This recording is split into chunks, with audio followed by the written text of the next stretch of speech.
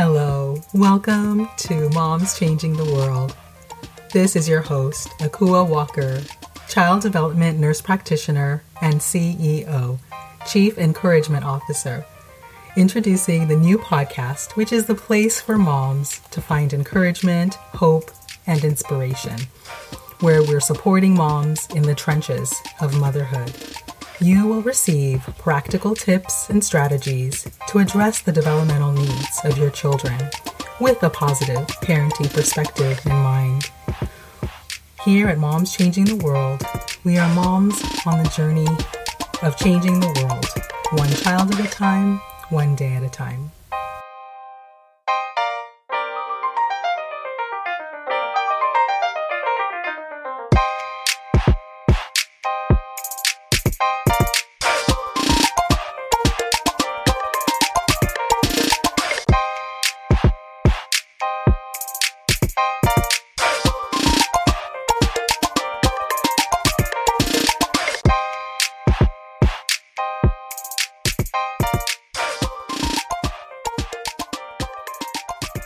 That's incredible. I had a lot of interactions with Julia Child back then, and she was amazing. And I would run into her at conferences. I was once on a panel with her.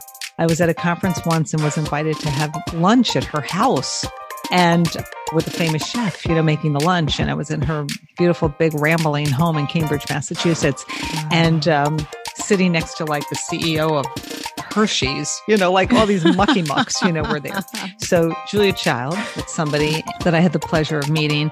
And then, when I was at CNN, just like met so many chefs and really cool dietitians covering food and nutrition for the network, 5 days a week. So just meeting all these people always inspires me.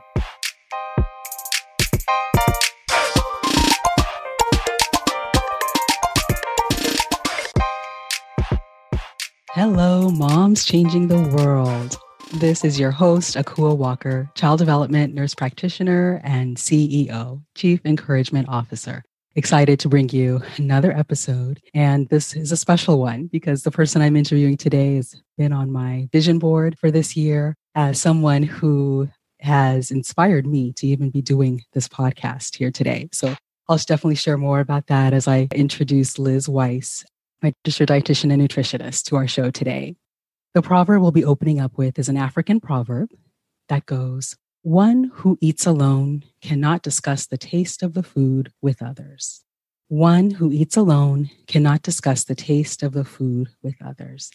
And it speaks to me of the communal nature of sharing meals and sharing food with others, that a meal shared is a meal, twice and thrice enjoyed. And when it comes to talking about food, Liz Weiss has been a pioneer in the media realm around food and nutrition, especially as it relates to feeding families well. Back when I was first starting my career about, a decade ago, and I was a new mom, I had a 45-minute commute and podcasts were just coming into being, and mom podcasters were few and far between. But I was able to search and find Meal Makeover Moms, Cooking with the Moms, where Liz Weiss and her co-host Janice would just talk as if we were all sitting around their kitchen table, sharing how to feed families. And I was just trying to figure it out, how to raise healthy eaters. And their advice, which was shared in such an entertaining way, was the perfect way to decompress on my way home from work. And I would get the practical list of tips for what to cook for dinner that night, all the way to the nutrition benefits of the different things that we are feeding our families. And to this day, I still, grate carrots into just about everything because of some of the tips that I've heard from them. Liz Weiss is the voice and a pioneering voice behind the food and nutrition blog and podcast, Liz's Healthy Table, and has written several award-winning cookbooks, including Color, Cook, Eat, which is a coloring book that my girls have loved to enjoy, No Wine with Dinner, wine spelled W-H-I-N-E, and The Mom's Guide to Meal Makeovers, which was my go-to Bible back in the day when I was just starting to figure all of this out. Liz is a sought-after speaker, spokesperson, TV personality, and cooking instructor. Over her decades of being a food and nutrition producer and journalist, she has won the Media Excellence Award from the Academy of Nutrition and Dietetics, and she has been a forefront, leader in producing shows for nationally syndicated channels such as CNN and PBS. She's a contributor to Today's Dietitian magazine and blog, and a regular guest on Boston's NBC hit show, The Hub Today. In the world of podcasting, her first show, Cooking with the Moms, was launched in 2008 and ran for nearly 10 years with 300 episodes. And I pretty much listened to them all. Liz's Healthy Table was launched in 2017 and is aimed at helping busy families eat a healthy, sustainable, and flavor-filled diet. I am so excited and privileged to have Liz Weiss with us today. Hello and welcome. Hello. Hi. You can be my PR person. I love that we go way back. And when you reached out to me now, like 2 months ago, I was like so blown away. I'm like so excited to be on the show with you. That was really great to hear the backstory. Yes. And it's, one of those things where, you never know how something like listening to a podcast is going to leave an impression. And it really planted a seed for me in terms of one day being able to have that kind of intimate conversation with moms around their kitchen tables, right? As they're busy cooking for their kids or working or commuting, right? And have that voice into encouraging and being there for them. So I really appreciate how you've kind of paved the way for now. There's like so many mom podcasters, but yours still stands out as one of the very, very best. So thank you so much. You bet. Yeah, there's definitely a lot of mom podcasters and nutrition podcasters and health gurus podcasting. And it's just like, oh my gosh, it just amazes me how like technology is constantly changing and evolving and we're trying to keep up. And oh my gosh, it's a lot. It's a lot to juggle and think about, but it's just it is fun to listen to podcasts and then connect with people. And then of course, you and I have now met virtually because now we all know how to do Zoom. And so it's been good. Exactly. That's great. And, we'll definitely talk practical tips and strategies, as we go. And I'd love to get us started by letting you tell us a little bit about, how your life is these days, now that we're kind of in this pandemic and post-pandemic world.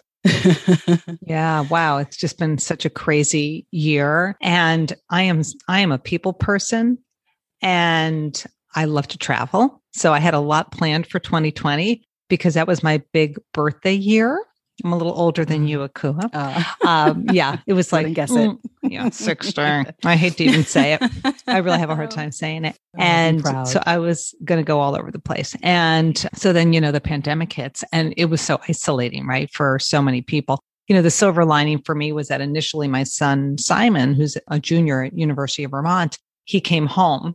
So he was like living with us from March till he went back to school. I'm so glad he was able to go back in September. Yeah. So I was able to get back into doing regular family meals. And I love that because I missed having kids around the table. And then Josh, he lives in New York City. So of course we were very worried about him initially, but he made it through, knock on wood. I got to find wood.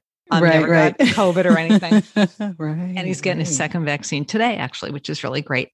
So it was very like isolating and I felt like after a year of it, I almost got used to it in a weird kind of a way, although not used to it enough that I'm not excited to kind of start to transition back to some sense of a new normal, because I think we're all just like craving, being around other people rather than just like in our small little groups. So it's been a challenge. I have cooked a lot. I have cooked so much. I've done virtual cooking classes. I've done master classes. I've just like cooked constantly and explored some really great new recipes and flavors and world cuisines. And so that was for me was a fun thing to do this year. So I couldn't travel, but I traveled through recipes. That was nice. That's right. And it's, these different opportunities that come to us when we least expect it and don't plan for it, that can sometimes be, so meaningful and memorable. Yeah. So, you have been at this for several decades now, since the 80s.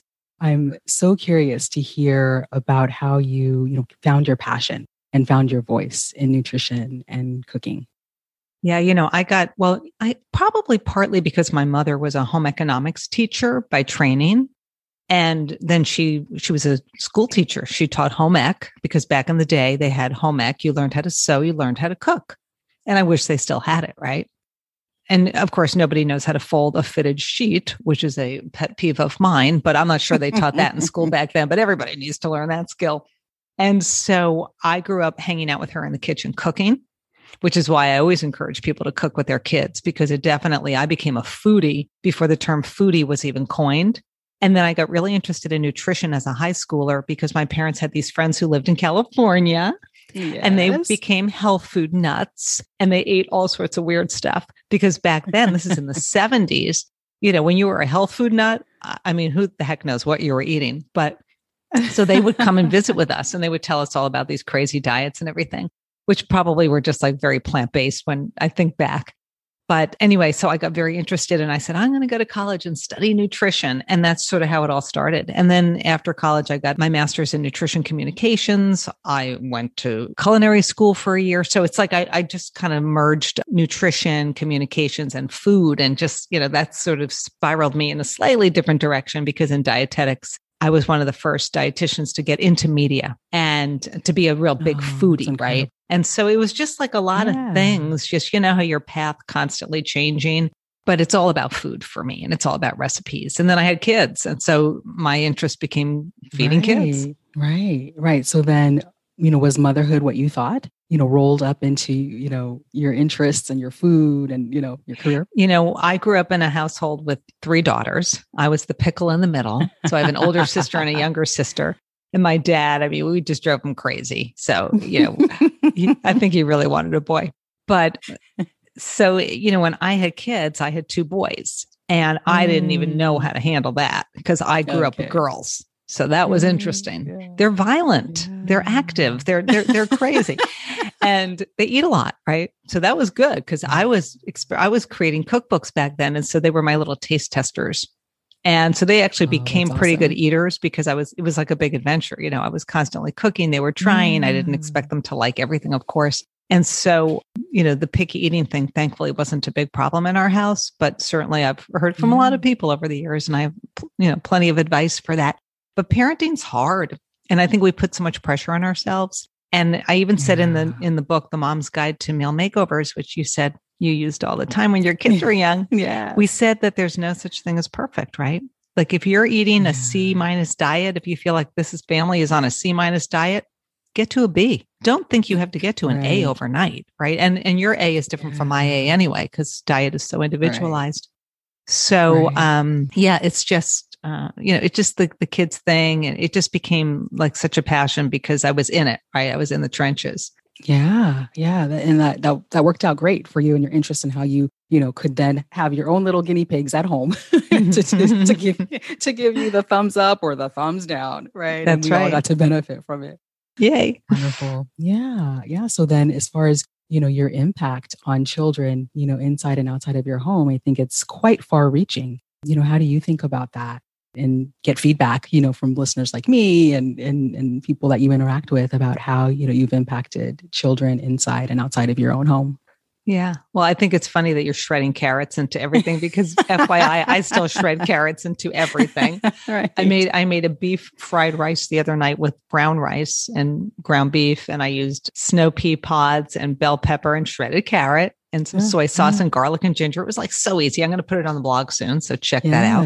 Definitely. So I'm still into shredding carrots. But, I think for me, initially I was reaching a lot of parents and I still do. And then of course there's the trickle down because they hear the advice and they get motivated and they feel supported and then they start to feed their kids a healthier diet. So, it's really more through the parents, that I'm impacting kids, but I do work for a program outside of Boston called Kids Cooking Green. And pre-pandemic, we were in the schools all the time, working with preschoolers on up to high schoolers. And it was all hands-on cooking. And so we would work with the kids on, different recipes. And I would always infuse nutrition advice, but not heavy nutrition advice for a 4-year-old. There's just so much they absorb. But, just getting them to cook and try things, and I always say that cooking is like an art project. And what kid does not love an art project, right? They all love to cook. Yes. And so the impact I have directly on kids is through Kids Cooking Green. And then, of course, it all went virtual. And hopefully we'll be back with kids, in the next couple of months. Yeah, that would be amazing. And I think I probably got the term, from you as far as less adventurous eaters versus more adventurous eaters. And that just idea of not necessarily, kind of speaking that pickiness over them every time we talk about it, and to others and all that, but really thinking of it as an adventure, just like you mentioned. And I think that's a really important kind of language thing that I try to pass on to the families that I work with. And, that idea of art and adventure is so much fun for kids. Right. And travel, right? Now we can all travel through our food and learn about other cultures, which is kind of neat. Right. Yeah. I think if we label a child as picky in front of them, they will be picky. I mean, that's going to happen, right? The self-fulfilling prophecy. I remember Janice and I, when we had Meal Makeover Moms back in the day, as I say, we were in a Whole Foods and we were doing a taste testing of one of the recipes from our first cookbook. And this mom walked by with her little one. And I said, "Oh, would you like to try our whatever recipe it was?" And the mother says, "Oh, no, she won't like that." And I could see this little child was like, face. I was about to try it, and it was so sad to me. Yeah. So give them that time to explore and let them, make those decisions. I always say to parents, it's your job to really decide, what's for dinner and what time you're going to eat and where you're going to eat. But it's your child's job to decide how much. So you present all these foods, all these experiences, and then you don't know if they're going to have one bite, no bite, or 100 bites, So you have to give them the choice and the freedom to make those decisions. Because if you start overriding that, then it's going to be a disaster, right? Just give them, let them experiment, let them experience. Yeah. And that creates an openness that can make meal times more fun, more playful, and there's more openness, like you said, to at least even try. We kind of have the 3-bite challenge, right? To at least have 3 bites of the new foods and see, because you might discover that it's your new favorite way, right, of eating something, even if you didn't think it was going to be. And so I love that sense of openness. And yes, it's not about the clean the plate club like when we were growing up, right? But it's really a whole different way of approaching food and openness. But we as parents, like you said, have that opportunity, right? We are the ones who buy the food. We're the ones who bring it in the house. We're the ones who, kind of decide when and how it's going to be prepared. And so we do still have so many opportunities to grill, to, bake, to present, to make it colorful and as fun as possible and include them, in the process. Right. Yeah. Great. Well, to start talking specifics about food, I know you mentioned cooking a lot. I'm curious, I often will, I start almost every interview with the question to the mom, what are your go-to meals? Again, partially because of, the influence that you've had. And so I'm excited to hear, what your go-to meals have been lately. Well, lately it's been myself and my husband. And so he always says to me, we always joke that I can cobble together a meal based on whatever the heck's in the house. And I'm really good at that. And that's actually a really good way it's an art, but it's a good way to reduce food waste because you use up all the bits, right, that you have left over. Yeah. So a couple of our go-tos. Well, Tim is a pescatarian, my husband. I'm a flexitarian, meaning I'm a more plant-based, but I eat everything. So if I have some beef, sure, some chicken, fish, whatever, eggs, I eat it all, but mostly plants. So, all right. So one recipe I've been completely obsessed with lately is the recipe. I don't know if you heard about it. Maybe some of your listeners did. It's the recipe that went viral on TikTok where you take cherry tomatoes, and you put them in a baking dish with feta cheese and you add some garlic and then you just do a little olive oil on the top and some red pepper flakes and you bake it for 45 minutes. And then when you pull it out of the oven, you've been cooking pasta on the stove and now you stir it all together and the feta melts and the tomatoes become almost like saucy, like a pasta sauce. Yeah. And you've got this pasta. Now I add to that basil, I add some cooked shrimp, I add whatever's left over. So it's like pasta with feta and a little bit of heat from the red pepper flakes, but I don't like food too spicy. So just a little and the little saltiness from the feta and the tomatoes. Oh my gosh, it's so good. Sometimes if I have Brussels sprouts, I'll just chop them up, slice them up and throw those in, let those bake. And it's a mush. It's just so darn good. It's so darn good. So I'm obsessed with the tomato feta mush right now with the pasta. Love that. And then I also have I have a recipe on my blog, and I think it was in the Mom's Guide to Meal Makeovers. It's like tuna cakes or salmon cakes. And it's just literally like what's in your pantry. And it's just canned tuna or canned boneless, skinless salmon. And you just make little salmon cakes or tuna cakes out of it. And you add some breadcrumbs and some little frozen corn kernels, just thaw them first, and some shredded cheese and some seasoning, maybe some fresh herbs. And you make these little egg and you make these little patties. And that's really good. I love those little cakes. And then the other thing that I make a lot of is grain bowls. And so I will get the boil in the bag brown rice because it's so darn convenient. And I'll make some brown rice. And then in that bowl can be anything. It can be some salad greens with maybe some sliced up tomatoes or radishes or bell peppers, whatever's in the fridge, any protein. Yeah. It's like a grain, a vegetable, a protein. Got to have avocado though, right? You got to have avocado in that. Oh yeah. And then a little homemade dressing. And I've been doing, pre-pandemic, listen to this. I never made my own salad dressing. What's wrong with me? Why didn't I do that? I wanted the convenience of the store bought. Sure. But I've been so obsessed with homemade salad dressings, and it's so easy because I make it with olive oil and lemon juice. Sometimes I'll add a little balsamic as well, or a little champagne vinegar, tiny bit of garlic. I don't like a lot of raw garlic, just a little bit. Dijon mustard, salt and pepper, and a drizzle of honey or maple syrup. Put it in a mason jar, shake it up. You got it. I love it. Yeah. So it's throw together meals that work out well for the empty nesters, that we are right now. Sure. And, I think, when you can put something in an oven, you can set it and forget it, or an Instapot, it's so great to have those things. And I actually have a whole big thing of the tomatoes that I need to use. So I'm going to do that today. Yeah. Google the TikTok feta, the feta tomato recipe. You know what I don't have yet is an air fryer, and I really want to get one. I've got to learn. I have a friend actually who's like an expert at the air fryer.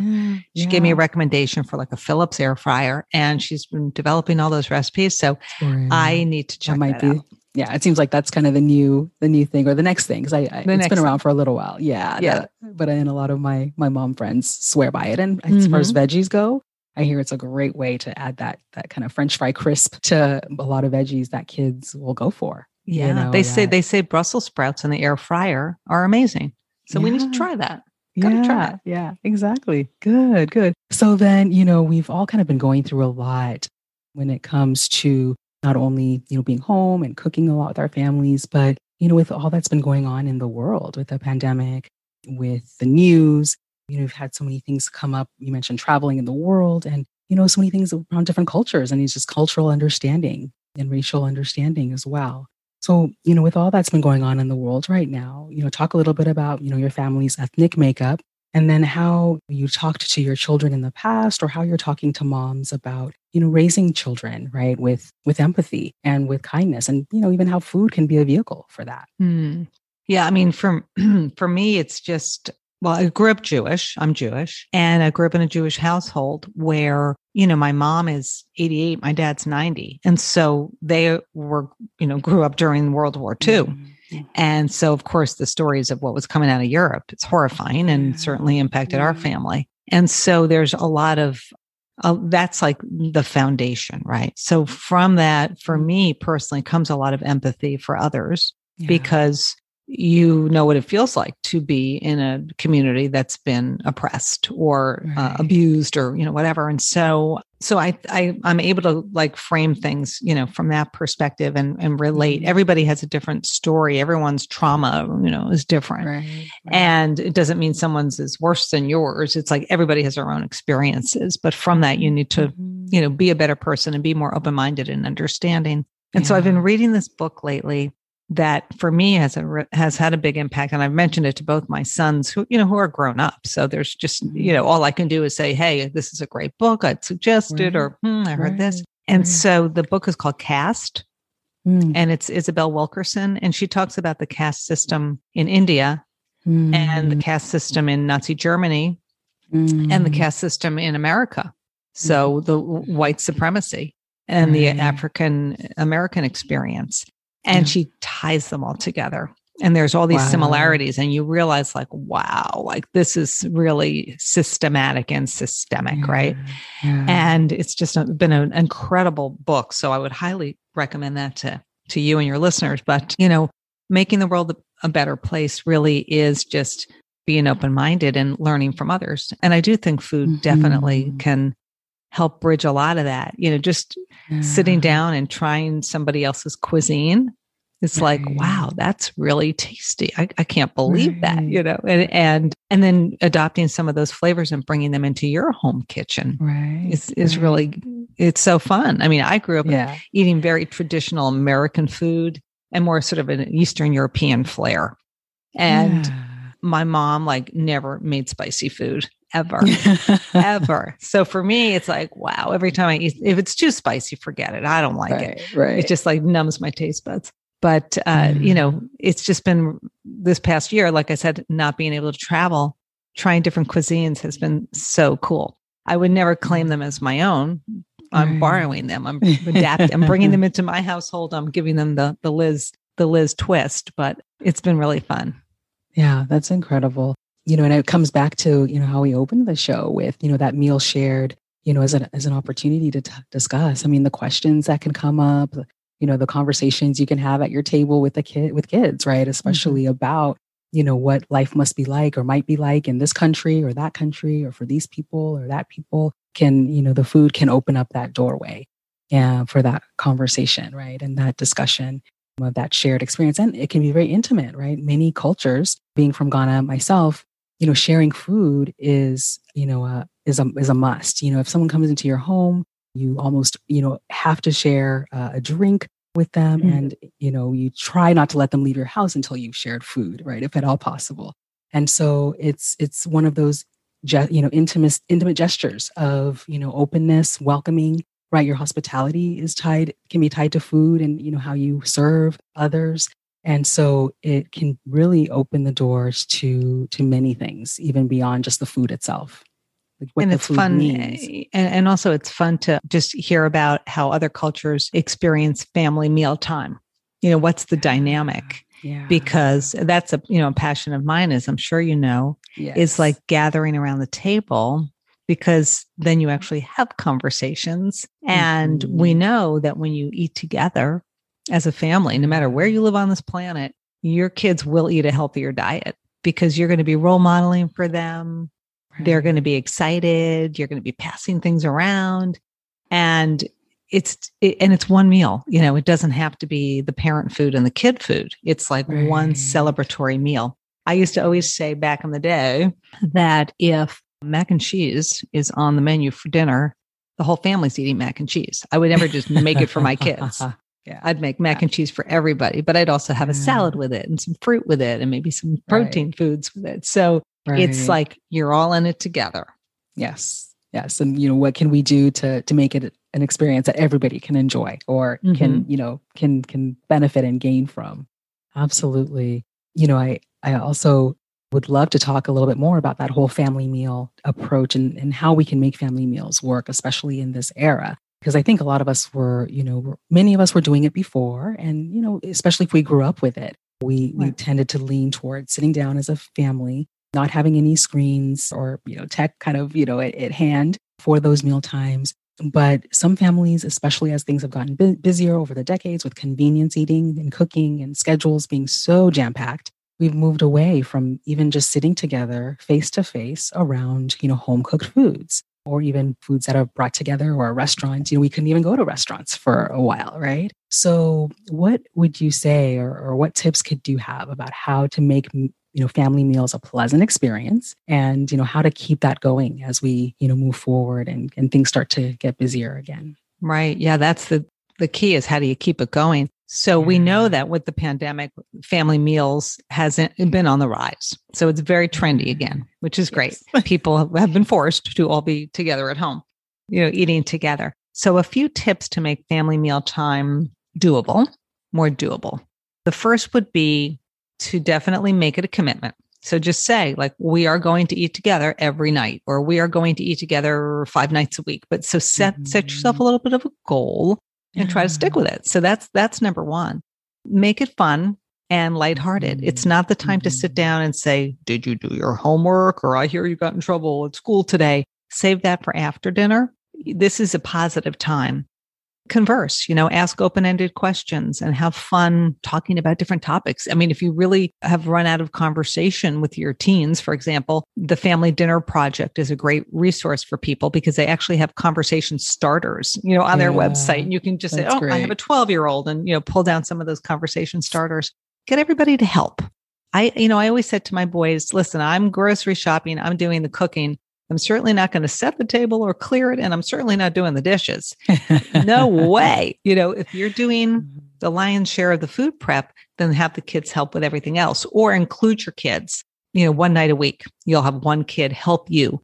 Include your kids, have them help with meal planning. And, it doesn't have to be you sort of dictating every night. This is what we're having for dinner.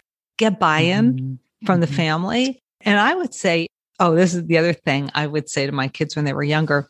I would say, if you diss, you're dismissed. Meaning, if you diss the meal, the cooking, the food, you got to leave the table. Because if you diss, like let's say Josh dissed the meal, the older brother, then Simon, the little one, of course, he's not going to eat the meal because the older brother dissed it. And Josh did it one time. I'm like, dude, you're out of here. Like, I just spent so much time on, making this meal. If you don't like it, keep it to yourself. Yeah. And if you diss it, you got to go. You got to leave. We'll let you back later. You can eat by yourself. And he did it once and that was it. He never did it again. Yeah. Because that's respect. Like, you spend so much time on that meal. Let's keep it pleasant, keep it positive. And here's a tip that I think is going to change everybody's life. And that is, and this was a mistake I made when my boys were young. I used to plate everybody's food. Here's your dinner, and it's all like portioned out and plated. Like, what's that all about? Style. Yeah, I stopped it because you got to serve food family style, big bowls, big platters. And the reason you want to do that is because, number one, you don't know how hungry your child is or how maybe, not hungry they are. So you don't want to dictate how much they should be eating. I talked about it earlier, like let them decide. So let them pick and choose what they want that's on the table. If there's something they really don't want that night and that's on their plate, they might freak out. And who needs a freak out at the table? So family style. And it gives you this great opportunity to role model. So you're grabbing all the broccoli when your little daughter, she's going to grab the broccoli, or big brother grabs the broccoli, little sister grabs the broccoli. And so when you go family style, it is like so much more fun and it takes a lot of pressure off everybody at the table. So, and then finally get rid of distractions. You talked about that, no TV, no phones. Even now I'm an empty nester and Tim and I will sit down to dinner and he's got that cell phone. He's so addicted to it and he's texting. I'm like, Tim, this is our family meal. And turn the phone upside down. You got We're still a family, even if the kids aren't here. Get rid of it. If the boys are with me, there's no way you have a phone at the table. And they used to have friends over and I'd say, hey, Andrew, hey, Zach, we don't have phones on at our, dinner time in our house. So please put it away. Don't be afraid to say that. Because you are the sous chef of your kitchen. You are the executive chef, rather. You're not the sous chef. You are the executive chef. You get to set that tone and make it as pleasant and joyful as possible. And, what works for you may not work for the next person. Sometimes you have to experiment a little bit. I can remember years ago, we used to talk a lot on the podcast about taking a no thank you bite, so that you would encourage your child to just take one bite and say, thank you, or no, thank you. And this one poor mom emailed us and said that it became like this. She wanted her son to do it. And it became like a 2-hour ordeal and he was crying and she wouldn't let him leave the table and he wouldn't take a bite. I was like, oh my gosh, this totally backfired. It's a suggestion. I'm not saying you must do the no, thank you bite. I'm saying try it. If it doesn't work, please move on from it because you don't want to traumatize your poor child, at the table. Yeah. Everybody has different strokes, right? For different folks, different things will work for you. Right. And, that speaks to, the brain is all about associations. It's basically an association machine, right? And so all of our experiences associate with emotions and connections. And so if the association, that your child has that is with dinner is like, chaos and fighting and all of the negative emotions that can arise when it becomes a battle, then yeah, food and eating will be trapped with all of those negative associations that we don't want food to have. Because food is about enjoyment and food is about family and connection and it's about health and nourishment. And so I thank you for, challenging us in those ways. And I know for us, we've made it fun lately by kind of adding some games to the meal. So, especially since we had, this time that we were all together and we had more time for, sitting at the table, we started like doing kind of storytelling games. And so almost like we would do at camp growing up. Okay, every person does a sentence that the next person builds on. And then you create a family story because, everybody is taking turn adding sentences to this growing story around the table. And so that's been a fun one, especially my older one likes. And then my younger one has been into rhyming. And, with literacy and reading, learning to read, it's all, the rhyming and the pattern of words has been really interesting for her. So we now have rhyme time where she gets to kind of be in charge. And then we like start coming up with little stories and sayings or poems that all rhyme, using all the rhyming words that she might be working on that week or that just come to mind.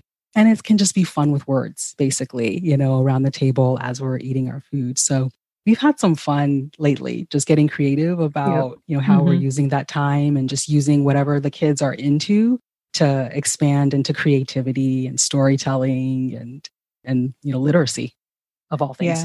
Yeah. But it makes sense because, we know that when families eat together, the more you eat together, it builds literacy because the kids are hearing the parents have conversations and it's adult words, right?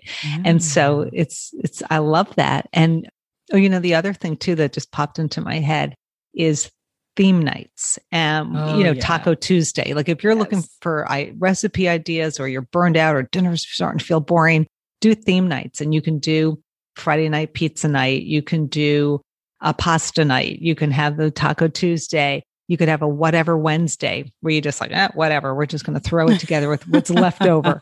And don't be afraid to get creative. And then it's making me think of this chef and cookbook author named Jenny Chandler. She was on my podcast. I think it was episode 16, a long time ago, because I'm almost at 100. And she's in the UK, in England. And she, during the pandemic, because I follow her on Instagram, every Friday night, her husband, and their teenage daughter dress up into some crazy costumes and have a dinner theme night, all dressed up. And it is hilarious. And they are having so much fun being together and breaking through that mealtime boredom and just the, the rut of being at home all the time. Because England was really bad for a while. And it's just hilarious to follow her and to see all their different concoctions and outfits. I love it. It has given us some incredible creativity, outlets, right? Some wonderful challenges to, revamp and retry some maybe old things that we had forgotten about or just have fun with food and meals again. Yeah. Good. Well, I see you as a mom changing the world, using your voice as a dietitian, cookbook author, nutrition expert, leader, guru. I think you are officially at that status. I'd love for you to tell us a little bit. You've probably seen and worked with some fun people over that time. I'm curious if there are maybe a favorite person or, somebody that you've loved working with or you got to meet that stands out in your mind. Wow. Well, years and years ago when I was working at CNN, I was a producer and reporter at CNN from I'll give you the date, 1987 to 1992. That's incredible. I had a lot of interactions with Julia Child back then. And she was amazing. And I would run into her at conferences. I was once on a panel with her. I was at a conference once and was invited to have lunch at her house and with a famous chef, making the lunch. And I was in her beautiful, big, rambling home in Cambridge, Massachusetts. Wow. And sitting next to like the CEO of Hershey's, like all these mucky mucks, were there. So Julia Child, that's somebody that I had the pleasure of meeting. And then, when I was at CNN, just like met so many chefs and really cool dietitians covering food and nutrition for the network, 5 days a week. And then, doing the podcast, I've just had a lot of cool people on over the years and cookbook authors, I love getting cookbooks. And trying recipes from those books. One of my favorites was Patty Heneage. And she wrote a book called Mexico Today. She has a show on PBS. Yeah, so she is I think a beautiful woman. She's actually, she's Jewish, which is unusual. They grew up Jewish in Mexico. That's where her, her family emigrated during World War II. Yeah, Patty's Kitchen or something. Yeah, Patty's Kitchen. Show, yes. Yeah. I like that one. Oh, she's amazing. She was so interesting on the podcast and so authentic. And it was really fun, cooking out of her book and just trying some of those. I actually had a podcast recently on Cuban cooking, and I had a dietitian chef on, Lourdes Castro, and love those vibrant flavors, those citrusy flavors from her cuisine and she actually says Cuban people are really picky, but I think their food's great. And so, it's well beyond that Cuban sandwich you hear about. So just meeting all these people always inspires me. Yeah. That's incredible. And, your work, I'm sure was, demanding and, had its pressures. And then you have your family and your cookbooks that you're writing and testing recipes for. How did you, create balance in all that, you were juggling then and maybe even now? Wow. That the balance thing is hard, right? And because as moms, we do put a lot of pressure on ourselves to kind of do it all. I would say I'm getting better at the balance thing. Like right now in my life, I'm so busy with work, which is kind of good, but I've every day forced myself to do something to get this body moving, right? So I will go for a walk, which is hard in New England because it's so cold and it's still so cold. And, just because it's spring does not mean anything here. It can snow. I do yoga. I try to do yoga almost every day, but I don't say I'm going to do like an hour or 2 hour yoga class. It's 20 or 30 minutes of an online class. I just take little bites, right? And I can do this. And in the summer, I'll try to go bike riding. So it's really, it's like you have to force yourself. It's so easy for us to be staring at the computer and working all day. And so I force myself. And then I always look for, I'm just working. And then cool opportunities just sort of land on my lap and you just go with it, just go with the flow. Yeah. You have to almost like kind of purpose ahead of time to say yes, right? As to as much as you can, right? When those opportunities and those doors open. And yet, we can't say yes to everything. And so I know we had talked, before that sometimes, and especially now that, we had so many things close, right? We can be a little more selective and a little more intentional, right? About what we do say yes to as it comes across our way. Right. Yeah. It's nice to say no. Sometimes it's like, that's just not in my wheelhouse. Not going to happen. Right. Yeah. Great. So as we're winding down, snacks. I don't know if there were some fun quarantine snacks in your house or any fun tips that you have about healthy snacking. Well, I would say snacking, I'll frame a snack. Let me frame it for you that a snack is a mini meal and it should provide an opportunity to fill in the nutrient gaps in your day. Yeah. Snack does not equal junk food. Snack means, we didn't eat a lot of fruit today, or we haven't had a lot of vegetables this week. Let me incorporate some veggies into snack time and just a little something to hold you over till mealtime. Because otherwise you just fill up and you don't eat the meal. And then that's frustrating for everybody. You put all this effort into dinner, nobody ate. So I think one of the funnest things to do for snack time is to set out a snack board, which are super trendy right now. If you just look on Instagram. A charcuterie board, a grazing board, a snack board, a cheese board, whatever you want to call it, and fill it with so many fun little tastes and nibbles and, hummus with veggies for dipping, or whole grain crackers and cheese, or strawberries, or, I could go on and on. Oh, I actually, you could do just little slices of, salami or something, but don't go too heavy on that because you really want it to be mostly fruits and veggies on that snack board. Nuts, dried fruit. Oh, I love apricots. By the way, there's no added sugar in apricots. So that's really a good choice for dried fruit. But snack boards are fun and they're colorful and everybody's like grabbing and trying and tasting. And that's a really good way to get kids who are less adventurous to try new foods because a snack board's so cute and fun. And I did that a lot during the pandemic. I would make mini snack boards. So if you did have a neighbor come over or somebody like in your pod, you could at least give them their own little snack board with cute little bowls. I love little bowls. I'm obsessed with them.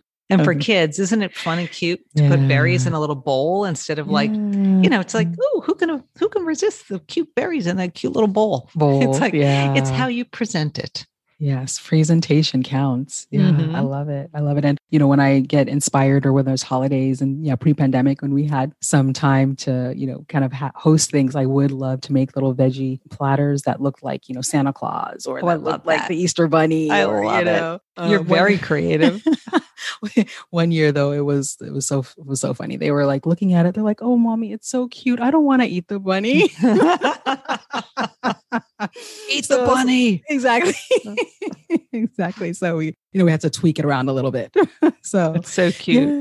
You could do too is I do this when I'm doing a lot of cooking classes for kids is we'll make a dip and I'll create a rainbow of vegetables. So it's the red Roy G. Biv, right? Like the red bell pepper, and then the green might be cucumbers. The clouds are always cauliflower florets, right? That's the clouds. Yes. And there's always a dip in the middle, and kids love it. And I'm telling you, whenever I have a rainbow of veggies, they probably can't do this anymore because back then you could like grab, everybody's grabbing. Right. But that rainbow, the kids would devour every last vegetable. I would do like radishes. I was always doing at least one surprise vegetable on there. Yeah. And most parents would be like, there's no way my kid's going to eat it. It might be like some cabbage, some red cabbage that you should shred up.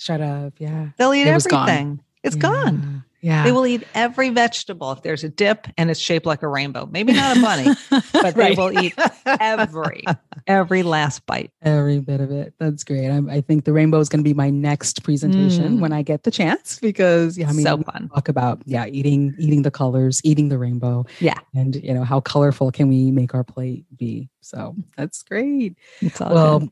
As we're, winding down, is there, are there some last words that you have for us as far as, any final tips or, message maybe that you would have to yourself as a younger mom or, what you've learned about yourself as a mom? I would say don't get so wrapped up in nutrition that it becomes a chore. Think of it as, like what we said, an adventure. And I guess because I'm not a mathematician and I don't want to eat like a mathematician or a scientist, I want to eat like just a happy person. I just say focus on color. And if you can just get as many colors as possible into your family's diet, then you're like 10 steps ahead. You're on your way because the more color probably means the more fruits and veggies. Don't poo-poo brown and white foods because you still have whole grains. And we still have mushrooms and we have bananas and potatoes and cauliflower, and those are white, right? Yeah. So all, the fiber that you're getting in these fruits and veggies, the color, the textures, the aromas, so much sensory stuff going on. Some are sweet, some are a little bitter. Like I always hated radishes and now I love them because I roast them. I just cut them in half, toss with a little olive oil, salt and pepper, roast them. So good, like candy. And so just think color. And don't get so bogged down in whatever the diet du jour, just think color. And I think your diet will get a lot better as a result. Yeah. That's great. That's great. And I like that idea of kind of flexitarian, right? I've been trying to eat more kind of anti-inflammatory. So more plant-based, more, less of the gluten, less of the dairy. And so, but I do enjoy, the different protein, varieties as well. And so I like that we can be really flexible when it comes to our eating and our palate and our family and figure out the ways that we like to enjoy different tastes, textures, and flavors. Yeah. So that's great. I can talk nutrition with you all year. Let's keep doing it. Let's keep doing it. Yeah. So great. And, as we're, kind of sealing the interview here around renewal has been a theme that I'm talking about with each of our guests. Since we are in a season, of renewal, I'm curious, what that means for you and, how you would kind of end with that. When I think of renewal, I think of plants growing.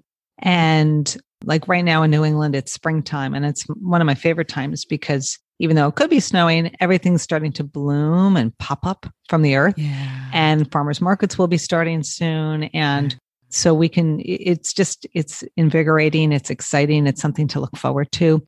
And things are growing and plants are growing. And as a dietitian, I want people to eat more plants. And so if we can keep that theme of renewal going year round, be out in nature, be eating plants, just look around, smell the roses. I think that's hopefully a lesson we can all take from the pandemic. And I will say that when it first started, the pandemic, my husband and I, we were living mostly in Lexington, Massachusetts. That's a suburb. We now have a little condo in Boston, but we were walking around the neighborhood. Everybody's like almost in shock over this whole pandemic. We're all at home.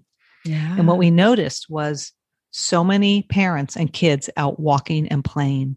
Together. And we said, oh my gosh, we haven't seen this in years since the internet and all the, games and everything, computer games exploded. Yeah.